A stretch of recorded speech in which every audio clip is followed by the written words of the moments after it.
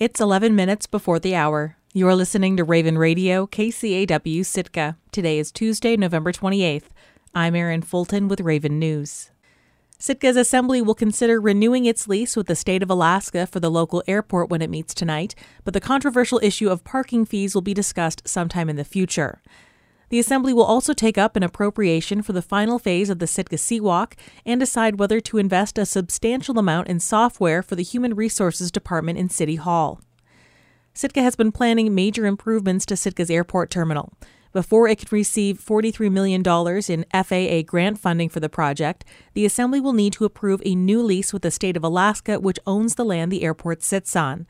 The proposed lease would cost the city about $17,000 each year for a 55-year term starting in July 2024. Parking fees have been proposed as one way to offset some of that cost. City Administrator John Leach wrote in a memo to the Assembly that while he recommends parking fees, any fees should be discussed separately, not be included in the main airport lease. Funding the final section of the Sitka Seawalk is on tonight's agenda. The $5 million project would extend the Seawalk from the library around the base of O'Connell Bridge and past the cable house to connect with Lincoln Street. The city's portion of the cost is only $285,000 to be paid from the state head tax on cruise passengers, officially known as the Commercial Passenger Vessel Excise Tax.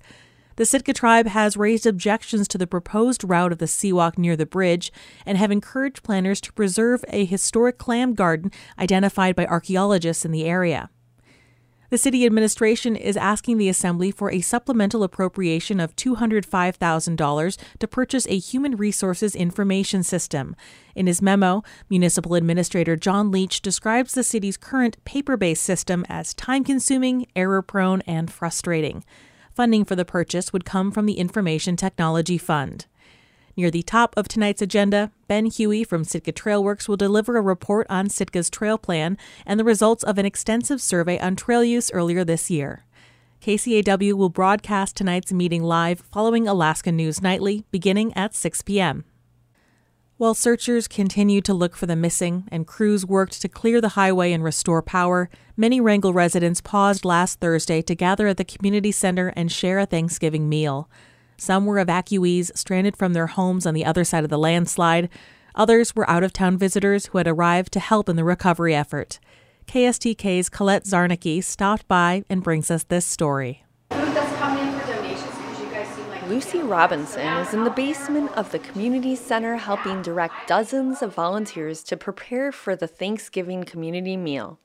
They carry food upstairs to the gym, and Robinson shows them where supplies are if evacuees need anything. We have a lot here, and if people need things, I would rather them come here and shop here. She says donations that have come from the nearby community of Petersburg significantly boosted the donation supply for all folks who need it. So this is kind of our animal feed here, waters, juices, drinks, things like that. Jamie Roberts, who evacuated from her home with her family, searches through bins of donations to grab critical items that they can use while away from their house. Some of this stuff you can't get in town. It's not available. There's lots of shirts and pants available, but try and find, you don't find underwear at a thrift store. So. Through this tragedy, Roberts feels gratitude for how her community came together to support everyone affected by the landslide. I just really want to say thanks to the community because we've had no shortage of people wanting to provide vehicles, lodging, food, supplies. So hugs, lots of love. Big love. Yeah. Oh, I'm so glad to see you. Yeah, me too. Back upstairs in the gym, people of all ages are shooting hoops on the court. Younger kids play on the bounce house. Tammy Meisner also helped organize the Thanksgiving event. People donated turkeys. People are cooking turkeys. People are bringing, my husband is out helping, but he made a huge pasta salad today because we've decided not to do a personal Thanksgiving, and we're going to do that at a different time, but we want to be here. A few hours later, a variety of food lines the edge of the stage from left to right. It includes the basic Thanksgiving food along with pizza and mac and cheese. Music blares, and at one point, 2 local women dance to a holiday tune. Rhonda Butler walks in, gathers food, and sits down to talk. She came in from Juneau to assist with communication efforts for residents who are still out of service. I work with Central Council Tlingit and Haida Indian Tribes of Alaska. She's here setting up the satellite internet system Starlink near the landslide. She says she has a small generator that she plugs it into that works in remote locations. Butler says that many people in the 75 homes that are on the other side of the landslide are tribal citizens.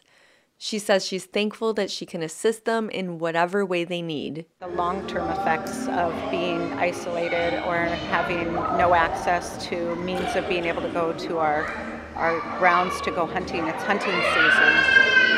That's some of the only means of filling our tribal citizens' refrigerators and freezers for the winter. So, and then we have the tribal citizens that are out there cut off from their families right now. So it's really important to the tribe that we're here in responding at whatever capacity that we're capable of.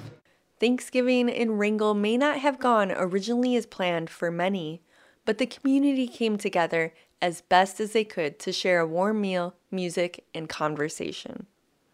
In Wrangell, I'm Colette Zarnicki. When it comes to Kuskokwim River salmon, the only thing the federal government and state of Alaska seem to agree on is there's a lot at stake in a legal battle over rural priority for subsistence. KNBA's Rhonda McBride talked with Representative Mary Peltola about the lawsuit the federal government has filed against the state of Alaska and its impact on salmon management. Representative Mary Peltola says cooperation is always in the best interest of salmon, and a lawsuit the federal government has filed against the state shows the failure of both agencies to find common ground. And not worry so much about whose jurisdiction it is and who has the final say. So I think all fisheries management should be collaborative between managers and stakeholders. But 10 years ago, after a series of failed salmon runs, the federal government took over management of about 200 miles of the lower Kuskokwim, the part that runs through federal land. Another 500 miles remains under state control. Federal managers claim jurisdiction under the Alaska National Interest Lands Conservation Act, or ANILCA, which gives it authority to manage subsistence for a rural priority in times of shortage.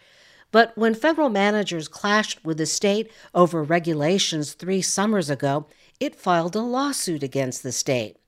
The state, though, claims that federal management has interfered with its responsibility to make sure enough salmon reach their spawning grounds. But Peltola doesn't believe that's entirely true. One of the flaws that I see in the state's argument is that the state of Alaska Department of Fish and Game statewide, they meet their Chinook escapement goals between 50 and 60% of the time, which is an F. Peltola says that once federal managers and tribes began to co-manage the lower river in 2015, escapement goals were met, which allowed enough salmon to reach their spawning grounds. She says that the state has repeatedly tried to lower that target, which both the tribes and federal managers oppose. We understand the importance of eggs in the gravel, and people understand that we don't have abundance. We used to see 6 returning fish for every fish that spawned. Now we see less than 1 returning fish for every fish that spawns.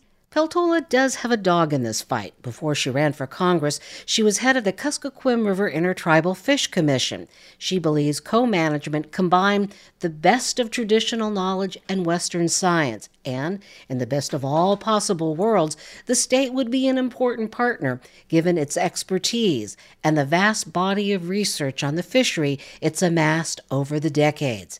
But Peltola doesn't believe the current state administration wants to collaborate. So I think it's really just political. But State Fish and Game Commissioner Doug Vincent Lang says the Intertribal Fish Commission hasn't always been easy to work with, and both groups interpret data differently.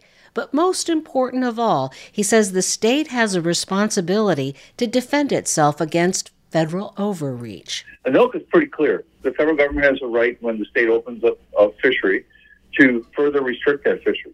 That's not what's happening in the lower Kuskokwim River. They are opening the fisheries. They are closing other uses, they are completely supplanting state management with federal management. Vincent Lang says he doesn't think ANILCA ever envisioned a complete replacement of federal management on the river. The commissioner says the lawsuit forced the state to defend its authority under the Statehood Act and the state constitution. Once we got sued, we had no choice but to defend our authorities and responsibilities. The commissioner says whatever happens in court, the state will continue to do its part in providing federal managers the necessary research and data it will need to do its job. In Anchorage, I'm Rhonda McBride. Taking a look at the community calendar. Nominations are open for 3 positions on the Raven Radio Board of Directors. Mailed statements of nomination must be received by Monday, December 4th. The election will take place at the January annual meeting. For more information, you can check out the community calendar posting or email generalmanager@kcaw.org. I'm Erin Fulton, and this has been Raven News.